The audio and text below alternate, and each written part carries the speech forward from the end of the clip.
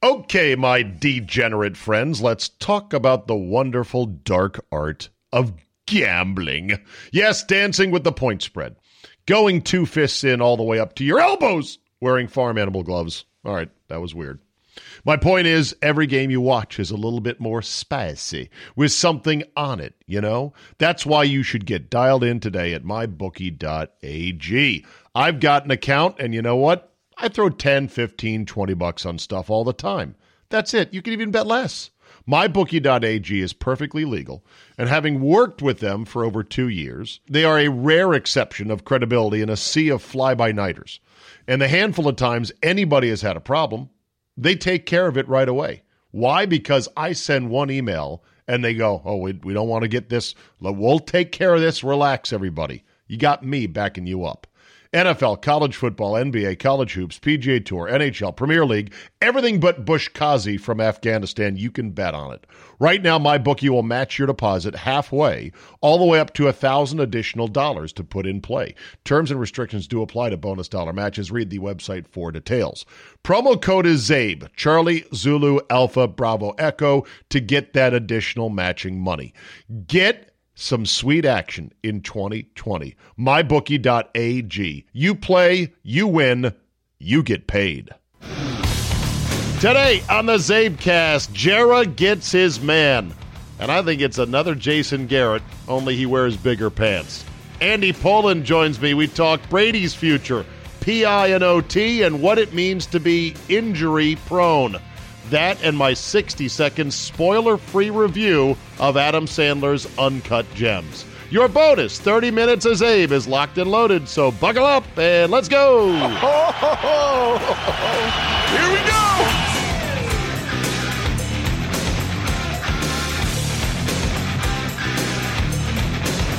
Tuesday, January 7, 2020. Thank you for downloading. Let's get right to it. I apologize if I'd said this yesterday. I should keep better track of what I have talked about and the topics I have hit on the Zabecast. But I had this written down, and I don't recall delivering it, so let me do it here. What the NFL is right now, it's as powerful a drug as it's ever been. Maybe more powerful, for reasons we could perhaps elaborate on at a later date.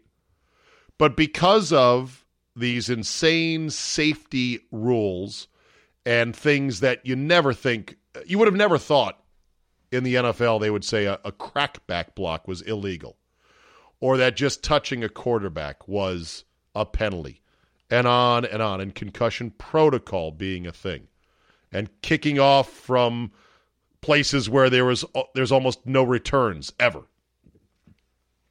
But here we are in the NFL. So you've got a wide variance in what is or is not called, and so it makes the product inconsistent. The product, as Kirk Cousins said, it's a hell of a product, but it is also very inconsistent. It's a strong drug, but it's inconsistent. And because of the officiating and because of the invisible hand of Alberto Riveron, who, let's hope if it's your team, that hand does not reach down and get you know where. It's a product that is cut with a lot of impurities now as a drug. It's almost like a more powerful version of cocaine, but more dangerous because it's being cut with shit like Comet Cleanser. Or how would you know what they cut cocaine with? I don't know. Watching the special on TV? Yeah, right. All right, carry on. It's being cut with Comet Cleanser and soap shavings and other dangerous shit. That's not dangerous. Okay, you get my point. It's a powerful drug, but it is more inconsistent. And like a drug that kills more people, like, hey, man, you hear that, this cocaine now, it's killing dudes on the street. Eddie got it last week, and Jimmy went down last. I got to get off this shit. I can't, though. It's too good. That's the NFL for you. It infuriates you and scares the shit out of you like a drug user going, man, this stuff's really dangerous now. It's very inconsistent. I need to cut back, but I can't. I won't. Okay, got some react here. Feedback always welcome. Zabe at yahoo.com. Andy Poland waiting in the wings in the green room. We're going to get to him in just a second. John Butarazzi says, Happy New Year, or should I say Happy Thanksgiving. Love the dog baseball team. We are a black lab family. I might put a lanky Great Dane at first base or even a pitcher. They can stretch. Coonhound would be a great manager. That dog is serious as hell. P.S. Is Loserville anywhere near Dr. Pepper's Fansville? Happy to come out sometime to your neck of the woods. Youngest kid is away in college. Others are in the working world, so I've got the hall pass all day, every day. And I live within walking distance of your folks in the mean streets of McLean. John Butarazzi. So there you go. Boom. Put him on the board. Another friend. See? We're starting to pick up some steam here. This from Christopher Villanueva. Zabe, I had to pause the podcast and point out that this clown saying every 5-yard increment on the Texans call, that would be, of course, Joe Tessitore, is amateurish. That's a radio deal, no?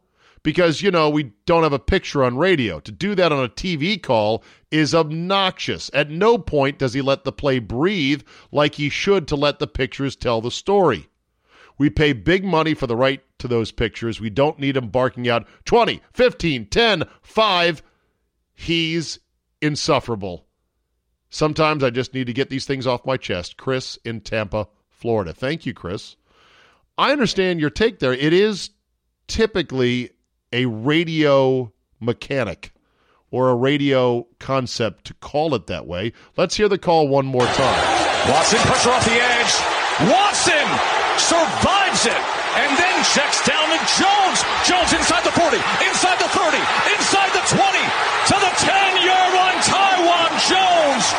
Deshaun Watson, magical. 34 yards. And the Buffalo Bills. So I like the call because the extra 5-yard increments conveys a sense of tempo and speed and urgency and holy shit, he's running, catch that guy. That's what the picking up of the tempo represents to me. The 25-20 or yeah. Here we go. Come on. Oh, wrong button. Sorry, hold on. Inside the 30, inside the 20, to the 10-yard line. Ty Jones survives it. Actually, he does not go half yards either. And then checks down to Jones. Jones inside the 40, inside the 30, inside the 20, to the 10-yard line. Taiwan Jones. Deshaun Watson, magical. Tempo, urgency, inflection, I think they all add flavor to a call. Some would say it's over-flavoring. It is basically drowning an otherwise fine steak in A1 sauce. Others would say, I like a little bit of A1. It all depends on what you like. Of course, Pat Summerall was the great minimalist, and he prided himself on saying the least possible, and some would say that that is the best style. It is a stylistic preference that depends on who you are. This email from Kevin in Milwaukee. Zabe, John Ronas may be your only friend, but FTG, how old is that guy? He sounds like he's 12. Oh. That was a cheap shot. He does sound young, but he's not. Anyway, cheap shot I know, but FTG, sincerely Kevin from Milwaukee. David Lindsay said, really? A dog baseball team? Doesn't that seem like more of a July topic? I'm like, yeah, thank you very much for that. It took, 10 minutes, maybe, if that? Let's get stat of the day, and then let's get Andrew Poland in here and going. Here we go. Stand by.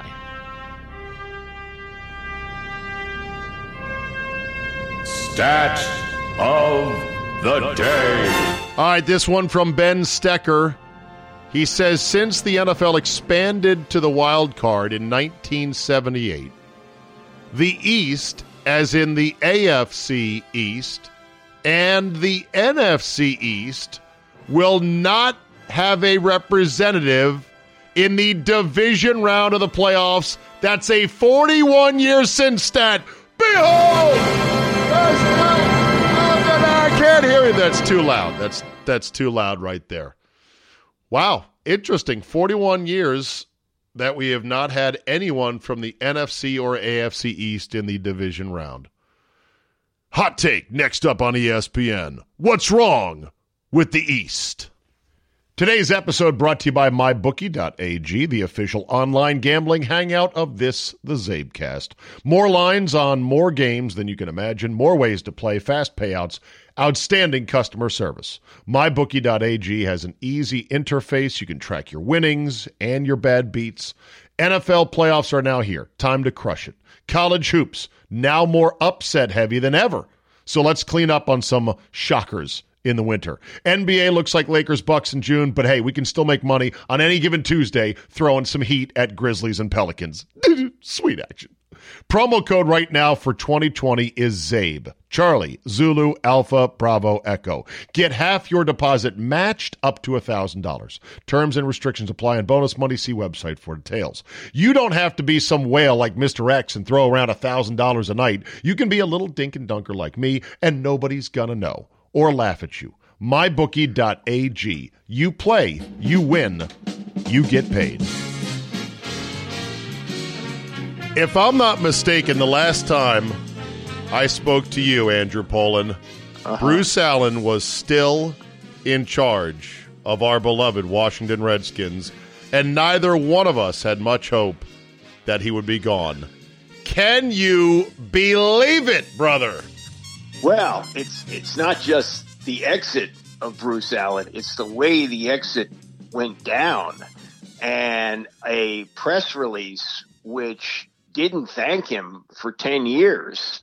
Nothing. He shot him. And then the capper was the news conference to introduce Ron Rivera, where Snyder said, we have to change the culture. Right. And then he went to say the cultural after that. I've never seen a more skittish person in front of a podium than Dan Snyder looked in that presser. It was shocking. And when people ask me, well, do you think the new coach is going to do well? And I say, I suppose maybe, but how can a team succeed with a guy like Snyder who comes off the way he comes off at the podium? How? Well, you know, he's had better press conferences. When I was getting ready for this one, I put together some audio from the previous ones, and he was all full of vim and vigor when he introduced, you know, the great one when he brought Joe Gibbs back in 2004. He said, you know, my dad's smiling down on me, the coach of the Washington Redskins. Right. And maybe after all these years, he's gotten an idea how people feel about him. So that probably doesn't help him when he stands up there. And to say Happy Thanksgiving, I mean, that's like this is old school. I think but this is like we'll take you now to Washington. It's like here. First off, Happy Thanksgiving, everybody. Yeah. Today's the beginning of a great new year for the Redskins organization. Great new year? You just fired your coach. You just fired your GM. What are you talking about, great new year? You finished with 3 wins. Right, and there's 6 weeks between Thanksgiving and New Year's. You just erased that? What I found even more disturbing was the quick sort of counter-narrative put together by somebody on the staff that it was a joke that just didn't land. Yeah. Nobody buys that. Yeah, that he was taking a shot at the Panthers because they beat him Thanksgiving weekend. Come on. And I also made note of every official outlet of the Redskins and NBC Sports Washington cut that comment out of their clips. Oh, really? Oh, yeah. Here, you want to hear how it sounded on the official Redskins site? Here, as a new head coach of the Redskins. That's exactly where it starts. Yeah. That's the edit. As a new head coach of the Redskins. That's NBC Sports Washington. What the Redskins have needed is a culture change. Someone that can bring a winning culture to organization. Somebody that can bring a winning... Oh, God. Well, anyway, I'm glad Bruce is gone, and no thanks to him. They thanked Callahan for his 5 years. And I'm like, whatever. Yeah. You know, when Vinny got the axe, he had the ability to resign. They let him do that, and then he sort of took a shot at Jim Zorn when he thanked all the other coaches for the great job they did while he was there, didn't mention him. And then later on, Snyder said, yeah, well, Vinny was the one who convinced me that Zorn could be a good coach. Eventually, something's going to come out on Bruce Allen. There's going to be something that caused him after 10 years to wake up. That's the question. What comes out? Is there a back channel smear campaign? Is there whispers? Does Bruce speak candidly at some point about what happened? Well, I don't know how the agreement reads. Right. So there could be that. Non-disclosure agreement. It must be a whopper of an NDA to get all the money that was owed to him. Yeah, so, but I could see Bruce taking the first step, the preemptive, before he throws me under the bus, let me throw him under the bus. Yeah. But I don't know. Knows? I think he'll be quiet like Jay's been quiet and a good boy because Jay wants all his money. And I bet Snyder has really good NDA lawyers. And the one thing that Snyder's lawsuit of the City Paper and Dave McKenna did, back people the fuck off just a bit, Yeah. Even though he ended up dropping the suit, it was a major headache for those involved and cost the City Paper a decent sum of money just to defend the initial stages of it. Right. He also blamed that on Tony Wiley. He said that Wiley was the one that told him to sue the paper. So. It's always somebody else. It's always something else. So let me get your temperature on Kirk. Did you feel good for Kirk winning the other day? Yeah, I did. I still don't think he's at the top of the top, but he certainly would have been good enough to hang on to. And I think that they're going to extend him. He's going into the last year of his deal next year. Right. That was a quickie. And I think they realize, he's not perfect. And there are times when Minnesota fans want to run him out of town. But this is the state of quarterbacking in the league. And we're seeing this changing of the guard now, with Breeze and Brady. Yeah, they may be able to hang on for a year or so, but they're on their way out. And a guy who's 31, 32 maybe. Right. This is the guy you want to hang on to. Well, and he plays every game. That's the thing. Yeah, he doesn't miss games. He's smart with how he gets hit, and he takes care of his body, and he's very disciplined. And availability is the most underrated of abilities. So you got to factor that into things as well. Oh, no question about it. I think, he's probably not a Hall of Fame quarterback, but he's a notch below and good enough to hang in there for quite a few years. The Cowboys have hired Mike McCarthy. Yeah. This is the hot trend. Did you notice last year's hot trend was pick the youngest, most handsome guy, okay? Matt LaFleur, young and handsome. Zach Taylor for the Bengals, young and handsome. If you're young and handsome, you had a real good shot of getting hired last year. This year, we've had 2 retreads so far. The Browns and the Giants are still open right now. Right. And how about what everybody thought was the wave of the future, where you've got the great young guy in Sean McVay and the old Yoda in Wade Phillips. Wade's out. What a perfect combination. And to save himself, McVay had to gas him. He said, sorry, old man, we're moving on. Why does this keep happening to Wade, by the way? That he gets booted out? Yeah. He's 72 years old, and that probably doesn't help him. Nothing you can do about that. Well, you think that's age discrimination? I think they look at him and they go, well, we had a bad year, and how many more are we going to go through on a guy who's 72 years old? I think that's part of it. Can he coordinate, though? I think he is. I think he can. Right. So are there any people actually assessing the job performance of these guys? I don't know. Look, the Rams loaded up on defensive talent this year. They went for it in the trade and in free agency, and he didn't produce. The defense slipped. So, but then they started getting rid of some parts, like Marcus Peters, mid-season, because he was a pain in the ass. Right. Yeah. I think there's no real formula, and people fall in love with what's the next thing. And this Lamar Jackson thing may last for a while, but we could be sitting here a year from now saying, yeah, that was really good last year, but right now it's not working anymore. It's funny you mentioned that. If Lamar were a stock, I would short it over the next 2 seasons. Yeah. And it's hard to say that because it makes you come off as a hater. Some people will even call you a racist. But logic says, and I said this about RG3 at his peak about 8 games into his rookie season, when he was completing 72% of his passes, and he was running all over the place. This was before he got dump trucked by Haloti Ngata. I said, look at these numbers. He's pegged the needle on what would be sort of the sound barrier statistically for a quarterback.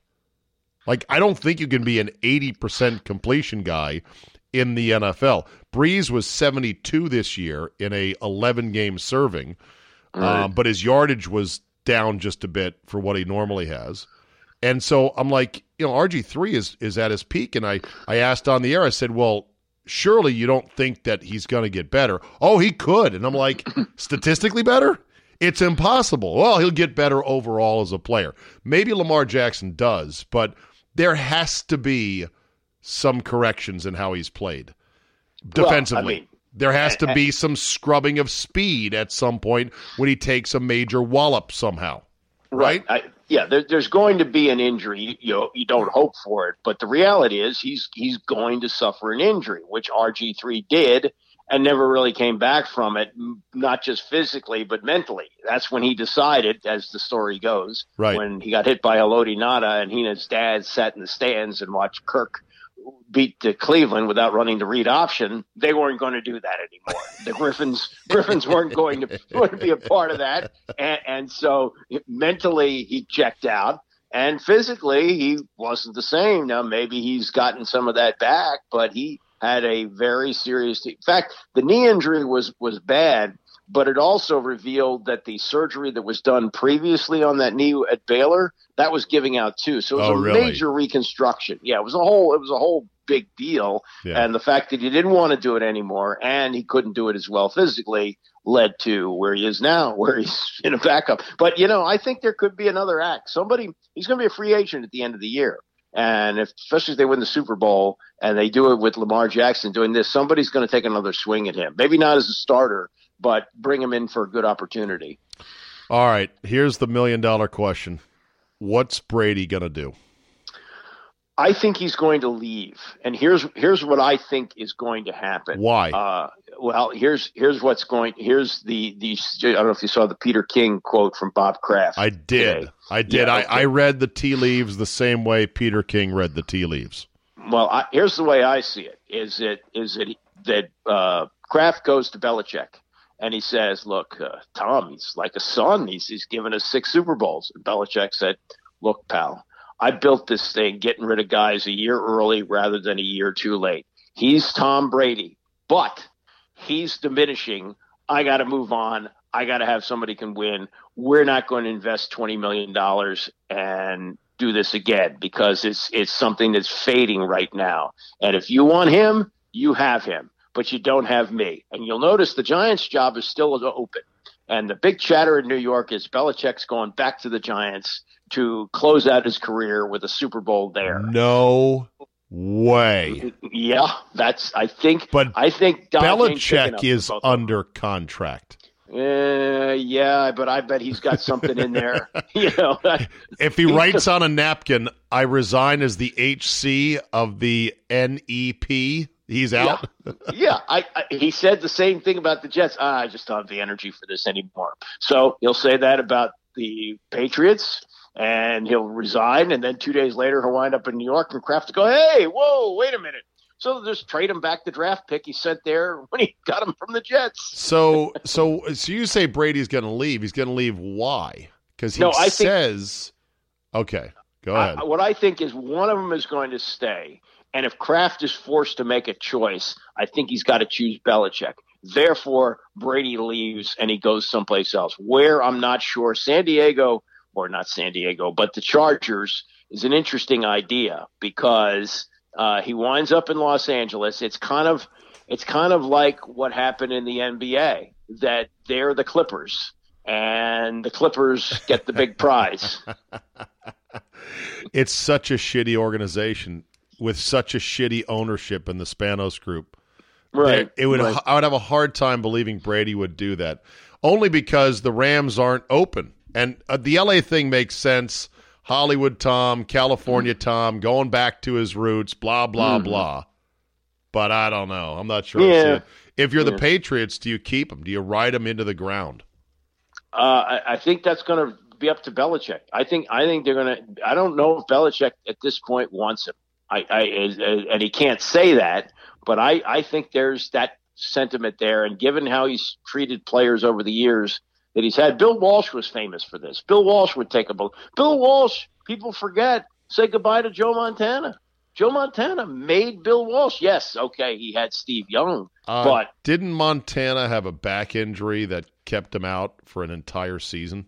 Almost 2 full years. He took a shot from Leonard Marshall in the championship game, 1990 season. He wound up playing 1 game over the next 2 years. How can you blame Walsh for getting out of the business when he didn't have his guy for 2 years? Okay, but the guy who gave him Super Bowls, who made Bill Walsh a Hall of Fame coach, says, I'd like to stay.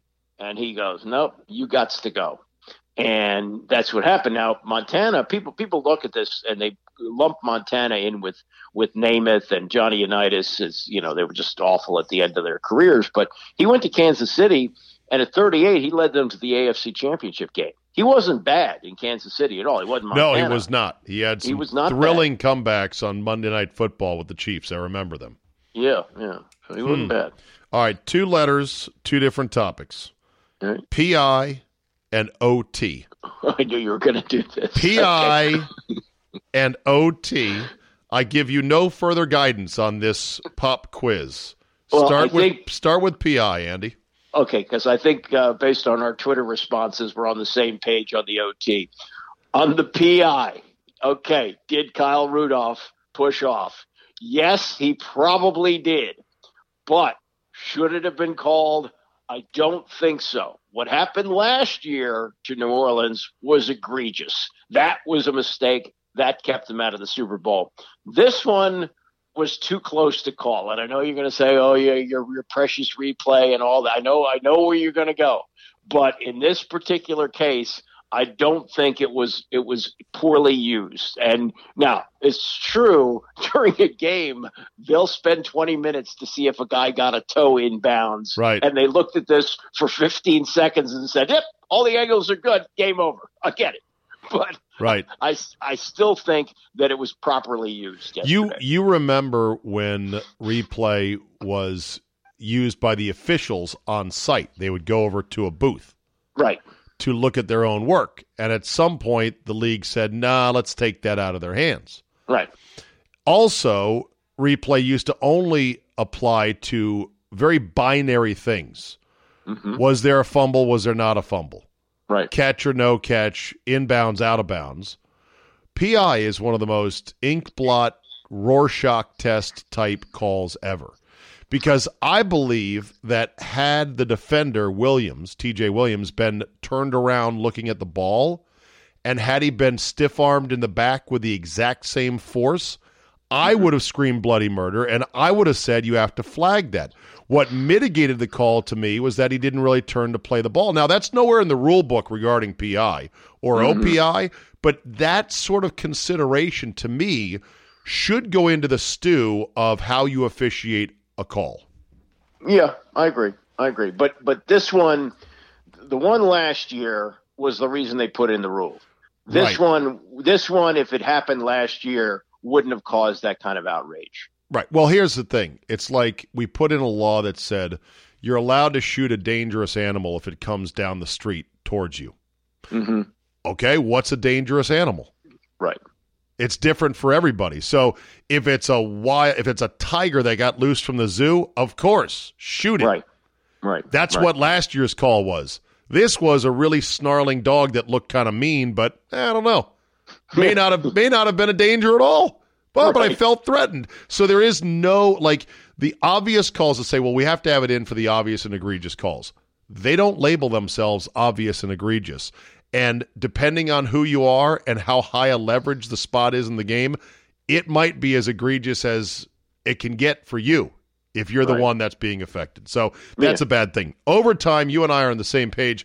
You battling Chick Hernandez on Twitter was quite the thing on Sunday. Well, I respect his opinion, but I knew as soon as the game was over, oh, poor old Drew Brees didn't get to touch the ball. Like last year in the AFC Championship game, there was a little bit of that, but it was young Patrick Mahomes. It'll be okay. Right. Tom Brady. Now the old guy got screwed under their view of this. My view is I like the old overtime rules. Good. I liked it. You flip a coin. Sudden death.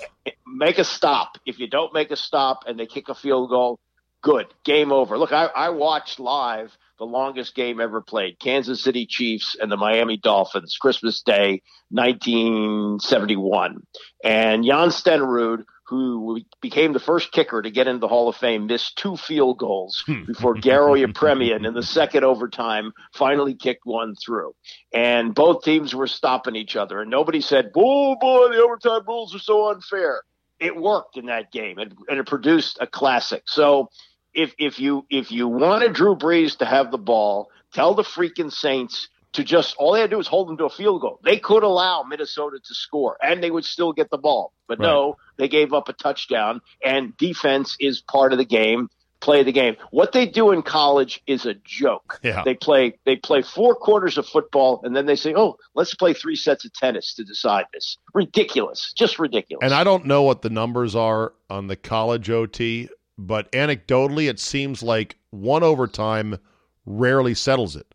Yeah. That inevitably it goes to 2 and 3, and then you have to ratchet up what you have to do. Go for 2, mandate this, blah, blah, blah. The number of utterly subprime ideas I saw floated around by otherwise serious people to me is insane. Like someone said, why don't you just play a whole nother quarter of regulation football? Yeah. I'm like, quarter. And then what? What if it's tied after that? Yeah, right. And, and for the sake of television and all of us watching at home, we're already bumping into the next game almost at 3 hours and 40 minutes. Right. And the concussion stuff. You're going to play more football. And guys are more tired at that point. Greater chance of injury. Is that what you want? It's just crazy. The people, the fairies, as I call them, they're like, it's not fair. Yeah. It's so stupid. My suggestion is go back to the original sudden death, but give the home team the ball first as part of their home field advantage, and then you're done with it. I know you don't like that, Andy, but I'm telling you, home field advantage. Why shouldn't that be one extra little cherry on top of your home field advantage? It's equitable. Better teams get home field, except in the wild card, which is a little wrinkle we could work out. But otherwise, regular season, you get 8 and 8. And that way you know as the road team what you're facing. If you kick a field goal to force overtime, you know the other team is going to get it. It's set. It's not random. That, to me, should address the fairies argument about it's not fair. Right. Well, that would then you could throw that back at Sean Payton, who I thought handled the end of regulation foolishly. Use the timeout. You left it in your pocket at the end of the game. You could have had an extra 10 seconds, right. 21 seconds at the end of the game to try and be aggressive and get to the end zone and win it in regulation. Instead, you futzed around and you tried a 49-yard field goal. Okay, you made it, but that's not a gimme even in the NFL. Sure. So that would have forced him under your idea. It would force him to be more aggressive at the end of the game. Right. Because his chance, Or you could say the team that last led in the game gets the ball in overtime. This is not unlike the possession arrow in basketball. Yeah, which Vitale whines about all the time, but okay. Who does? Dick Vitale. Hey, baby, I'm one bad eye. I can't see which way it's going. Hey. No, his son is, you work hard to get a tie-up, and then it goes to the other team because of an arrow. Not fair. Well, it's arbitrary, but at least it's equitable. That's all. And they found that officials had a hard time administering a good jump ball because, these guys jump so quick, and they've got all these crafty moves to kind of, tip the ball on the way up, and it was just too hard. They're like, "Fuck it, arrow, possession arrow." There you go. Yeah. All right, Carson Wentz got speared by Jadeveon Clowney, no flag. Outrageous, if you ask me, considering how obsessed with safety the NFL has been. What is more interesting, though, is the secondary fights now going on Twitter between Danny Kanell, former ESPNer, former Heisman winner, Danny Kanell? No, but he was a good quarterback at Florida State. He didn't win the Heisman. And he played in the pros for the Giants. Yeah, right? He played about 6 years in the NFL. All right, so not a scrub. Arguments on Twitter between Danny Kanell and Dan Orlovsky, the new Danny Kanell on ESPN, about whether or not Carson Wentz is, quote, injury prone, Andy. Right. Have you seen this argument between the two of them? Yes, I have it. And the rise of Orlovsky is really remarkable to me because most people associate him with one of the most boneheaded plays ever seen, where he ran out of the back of the end zone playing for the hapless 0-16 Lions, and to suddenly see him as some kind of a guru is really amazing. But okay, I didn't find the hit as egregious as you did. I think it was more of a bang play. It was not Carson Wentz giving himself up. But he speared him with his helmet. Well, but he did, but it was so quick. It doesn't matter. But Wentz wasn't sliding. Whatever happened to heads-up tackling, Andy? Well, that's a joke. Do you remember when the league used to run those commercials? I know. They're taking the head out of the game and wings, buzz, uppercut. And they're showing the youth league. Look at the form tackling that they're doing. Look at Johnny. It was like saying, "Mama, it's okay to send your boys to football practice." Yeah. Well, look. I played at a very low level, but I'm telling you, you don't have the time to stop and say, "Wait a minute, I'm about to have a collision with the head. Right. Let me twist here, and I'll form tackle around." No, doesn't work that way. Well, it's to me what's so infuriating, and then we'll get back to the Orlovsky versus Wentz argument, or Orlovsky versus Kanell argument, is that they will have calls like the one in the Texans game on a crackback block, which is nothing more than bumping into somebody at a crowded supermarket that affected the outcome of the game because the Bills would have had a shot at about a 54-yard field goal to win it. Yep. They call that, and then they don't call a hit that knocks out a quarterback with I think, a pretty blatant spear. But okay, and so it's so inconsistently applied. And then you got plays like Deshaun Watson escaping two on-rushers that are doing a Malachi crunch on him at full speed. That's dangerous as fuck. He just managed to escape it. It's like being thrown out of a moving car, flipping over, and landing on your feet and brushing yourself off like, well, that was lucky. Yeah, the game's insane. It's insane. It's glorious, though. God, it's yeah, I know. It's a guilty pleasure, but the reality is these guys are playing something that's going to ruin them down the road. It's like smoking Andy, 3 packs a day. Oh, fuck. Are you still on this? Are you? I understand it. I watch it. I love it. But the reality of the game is not. It's not good for the participants. It's not. It's not good for you, but it's not what you're claiming it and others to be. For every 10 sad sack cases you see trotted out, there is 100 guys of the same age and same playing career that are just fine. Oh, I know. You know that. Ron Jaworski used to say he had 34 concussions, and I thought he was one of the brightest analysts ESPN has ever had. I understand that. And he's dynamic. When I saw him at the Army-Navy game, he was amazing. Okay. Dynamic, engaged, you name it. All right, back to this argument. So Kanell was saying, hey, man, I'm just saying Wentz might not be a guy that can sustain the rigors of a full NFL season. He hasn't played one yet. And Orlovsky is like, with all due respect, anyone who says this should be embarrassed or should be ashamed. Whose side are you on? Is it right to question Carson Wentz's durability or label him injury prone because of his short 4-year history so far? Yeah, look, his team won a Super Bowl without him. Isn't that an indictment? They went to the playoffs last year. No. It's the question is, can you call a guy injury prone when he gets a concussion from a 300-pound guy spearing him in the back of the head? Yes, because I thought the way he was running on that play, he was running like a running back. We just talked about Kirk Cousins able to protect himself. Russell Wilson runs all the time, but he knows how to avoid danger. He hasn't missed a game, right?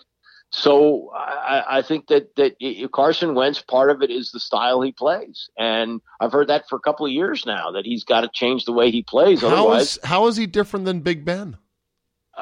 Big Ben doesn't really run, and he just sort of stands there. I think he scrambles. He's a scrambler like Wentz, not a runner. And I think he scrambles just as much as he does. But he stands there, and it's sort of like King Kong with a bunch of Fay Rays hanging on him. Airplanes buzzing him, He's like, get off me. He's got a line back. It's like when you're playing in the backyard with your 5-year-old nephews, and they're all grabbing you around the ankles and the arms, and you're moving and stuff. I mean, his style to me, anyway, seems different than Carson Wentz. By the way, did I complete your thought on the Mike McCarthy hire by Jerry in Dallas, and your thoughts on Jason Garrett reportedly refusing to leave, a la Costanza? What did that mean? I heard. Glazer was like, it's the darndest thing. He won't leave. They've told him we're moving on, but he keeps showing up to the office. Well, he did have a contract through January 14th, and maybe he was saying that he was feeling was, if I don't show up, Jerry's going to say, well, he had a contract, but he stopped showing up for work. So, we got to move on. I don't know. Anyway, do you like McCarthy as a hire? I don't think it's a bad hire, but I think, look, he came from an organization that didn't have an owner. Now, right, he's got an owner who doesn't even really like it when the person he hires has success. I mean, he had the perfect setup. He and Jimmy could have won 10 Super Bowls. He wouldn't have been happy because Jimmy got all the credit. Do you think McCarthy can handle Dallas and Texas media? I mean, he goes from Green Bay, sleepy upstate Wisconsin, to Dallas is not New York. It's not Boston. It's not Philly. But do you think it'll be tough to handle that kind of level of scrutiny? No, I don't think. I worked in Dallas. I worked there when Skip Bayless was there trying to make a name for himself. And, it was a pretty soft market. They were older guys, but I just don't see it. I think most of the anger is always there towards Jerry. I mean, that's, they had Parcells there. They've had good coaches. He's just Jerry. I saw Uncut Gems. Have you? Oh, you did? I did not. Did you like it? I really liked it. I thought it was very good. Not great. It was compelling. It was interesting. I wouldn't say it has this overarching, that's really something to think about idea that wraps the whole movie up. But Adam Sandler was phenomenal. And I think you and I remember interviewing him at the Super Bowl. Oh, well, he used to, and he was great about doing interviews with everybody. But he was selling some terrible movies over the years. So. He was, but I still thought it was cool, man. I'm a big Sandler guy because of things like the Lonesome Kicker song and obviously Happy Gilmore. Yeah. And I don't care that a lot of his movies were deemed kind of a joke. I think there's ex-SNLers who have had worse shit than he has. Oh, some of them were good. Like Big Daddy was a really good movie. Wedding Singer. Great, I took great 80s movie. Yeah. Then he started making all these camp movies, and he was pumping out too many. And then he had like this band of guys who were his people, and they were okay. But now this is not a comedy, right? This role he plays. No, Jesus, no. He plays a degenerate gambling Jew jeweler in the high hustle New York Diamond District. And it's good. I hope you'll see it, Andy. We could book club it. Francesa's in it. And you know what? He did a great job. Really? Okay, good. His limited role, he was great. Yeah. Huh? I like the way they chose him. This is cool. This may happen to you. The guys who made the film, they're in their 30s, and they said, your voice was in the car as our dad was driving us around all the time, and we just wanted that voice. And as we've aged in this business, you've had it, I've had it. People come up to you and say, "Oh, I've been listening to you since I was 8 or something." So cool. What trips me out is when people say, "Oh, my dad listened to you all the time when he was driving me to school." Right. That's exactly right. Dad, like Stevie Katz, young lady who was going to do great things in the industry, just graduated from college. Hell, I'd say that about 4 years ago, she was working with us out at Redskins Park. Yeah. She was like, "Oh yeah, my dad's a huge fan," and I was like, "Oh, that's so great! That just makes me feel so." Well, look, when they were growing up, they couldn't drive. I know. So whoever's driving had control of the car. I think it's an honor when somebody says that to me. I love it. It's better than having people say, "I have no idea who you are." Well, that's why when I meet somebody, even if they're a sports fan, I never assume that they've heard me, because that's the worst feeling in the world, to act like they know who you are and they have no idea. Exactly. All right, Andy, happy Thanksgiving. It's a new era here in D.C. I'm heading out for some big Black Friday sales, so I'll talk to you next week. See you, buddy.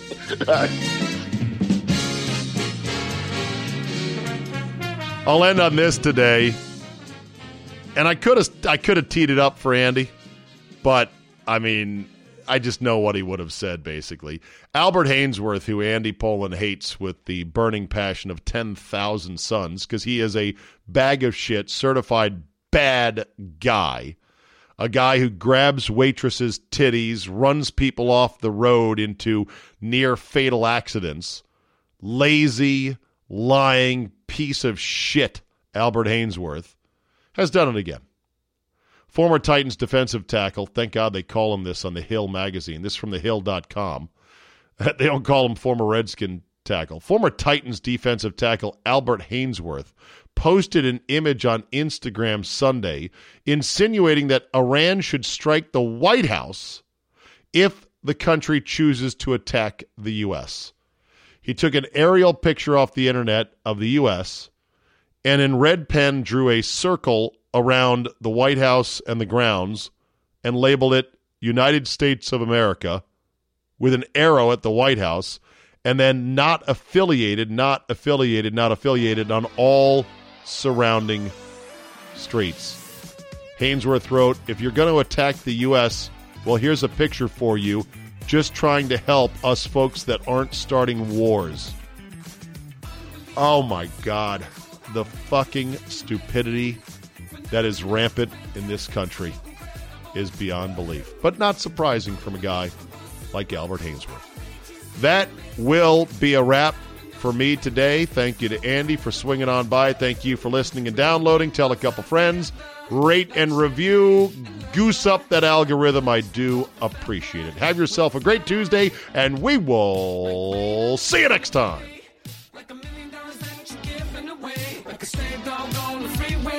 We'll fly, 'cause we're on like a team, living inside a dream, you and me doing the thing, and we'll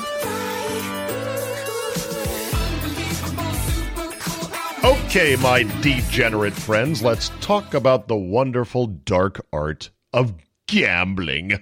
Yes, dancing with the point spread. Going 2 fists in all the way up to your elbows, wearing farm animal gloves. All right, that was weird.